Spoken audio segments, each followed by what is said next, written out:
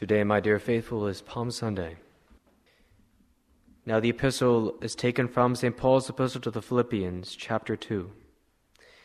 Brethren, let this mind be in you, which was also in Christ Jesus, who being in the form of God, thought it not robbery to be equal with God, but abased himself, taking the form of a servant, being made to the likeness of men, and in habit found as a man. He humbled himself, becoming obedient unto death, even the death of the cross. Wherefore God also hath exalted him, and hath given him a name which is above every name, that in the name of Jesus every knee should bow, of those that are in heaven, on earth, and under the earth, and that every tongue should confess that the Lord Jesus Christ is in the glory of God the Father. And the Holy Gospel, taken from the Gospel of St. Matthew, chapter 21.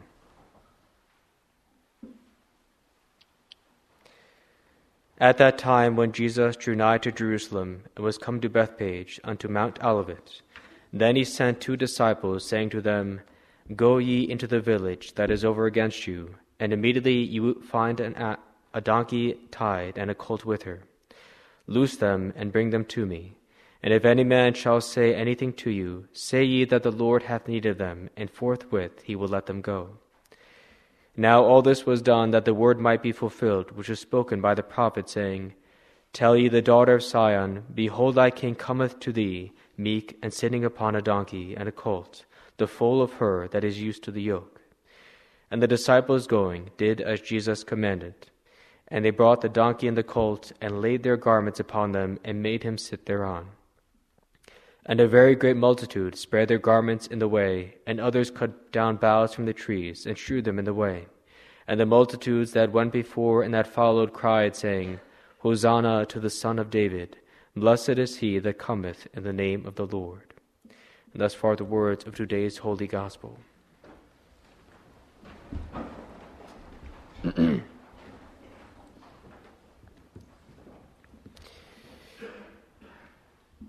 A very great multitude spread their garments in the way, and others cut boughs from the trees, and strewed them in the way, saying, Hosanna to the Son of David! Blessed is he that cometh in the name of the Lord. Words taken from the Gospel of today's Mass. In the name of the Father, and of the Son, and of the Holy Ghost. Amen. Today, my dear faithful, we commemorate the glorious entry of our Lord into Jerusalem. On this day, when our Savior and the apostles were drawing near to the holy city, Jesus Christ stopped and asked the apostles to bring him a donkey. Our Savior then rode this animal into Jerusalem. Now, this may not mean much to us, but to the Jews it was a tremendous sign. We do not know if they recognized it, or they simply did exactly what the prophet Zacharias of the Old Testament had prophesied. Rejoice greatly, O daughter of Sion. Shout for joy, O daughter of Jerusalem. Behold, thy king cometh to thee, the just and Savior, poor and riding upon a donkey. For 3 years by then, our Lord's fame had spread, for his teachings that stirred the people's hearts, and his miracles that filled them with wonder. His fame had grown even greater when our Savior raised Lazarus to life, after Lazarus had been dead and buried for 3 days. No prophet or judge of the Old Testament, no, not even Elias or Moses, had ever worked such an outstanding miracle before. Because of this, Jesus Christ was esteemed as a wonder worker. And now, just before a great feast of the Jews, he fulfills this prophecy of the Messiah so literally.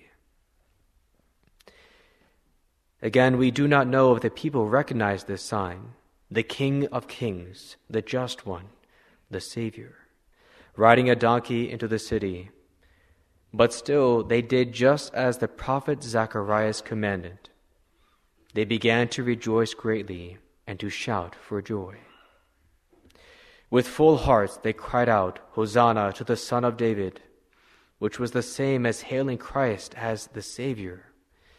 For all Jewish people well knew that other prophecy, that the Messiah would be one of King David's descendants. The people ran to join a procession behind Christ, and also before him to prepare the way. Some scrambled up the palm trees that grew in abundance by the road. Others seized whatever leafy boughs they could find. The palms symbolized victory to the Jewish people, for the Messiah that they looked for would achieve victory after victory.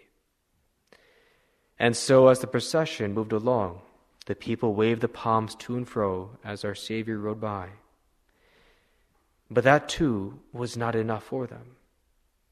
The multitude still wanted to do more. Many took the coats off their own backs to make a carpet for Jesus Christ to ride upon, lest even the animal he rode be dirtied. It was a wonderful procession, a glorious manifestation of the people's belief in our Lord as the Savior, and their joy that finally he had come. How different, my dear faithful, was this glorious procession of palms to the sorrowful procession of the cross on Good Friday. In that same city, just 5 days later, the same one that had been exalted as king as he entered the city was driven out and condemned as a criminal to die the ignominious death of crucifixion. Crowds again surrounded our Lord, but this time most were there to shout insults and blasphemies against him, to spit upon him, and to strike him if they could. No one spread their cloaks before him to protect him from the road. Instead, they drew back as he was crushed under the weight of the cross and weakness from his wounds.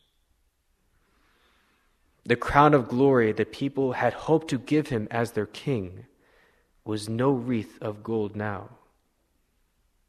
Instead, a bundle of thorns had been placed on his head, then beaten and pressed down until it wrapped itself around like a helmet, tearing what was left of his skin. In his arms, the King of Kings held his throne, the cross, that giant piece of wood that weighed upon his shoulder and tore into his flesh.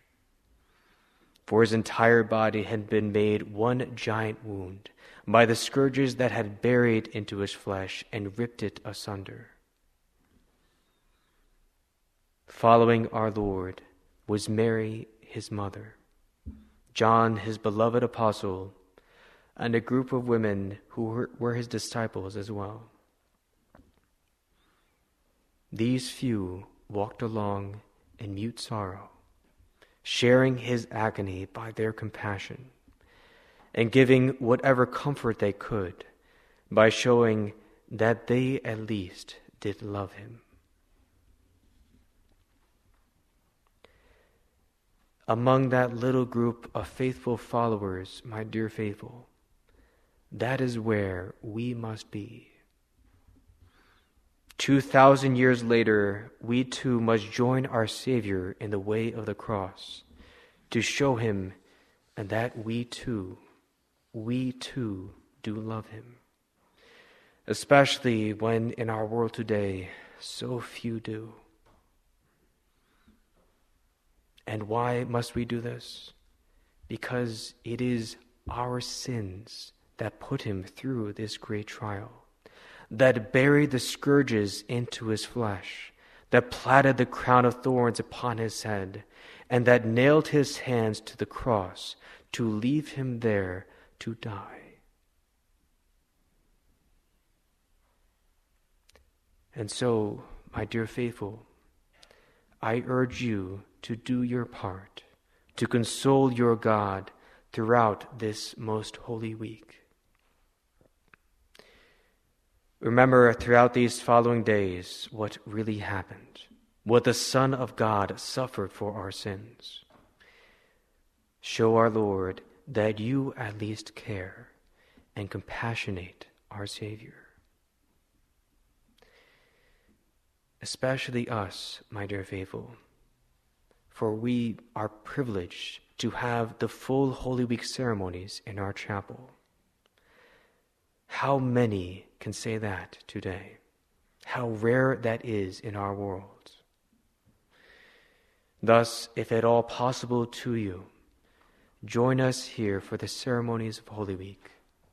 Let them inspire you to love our God better. But wherever you are, my dear faithful, this most holy week, spend the time following after our Lord with Mary, the sorrowful mother, and John, the beloved apostle.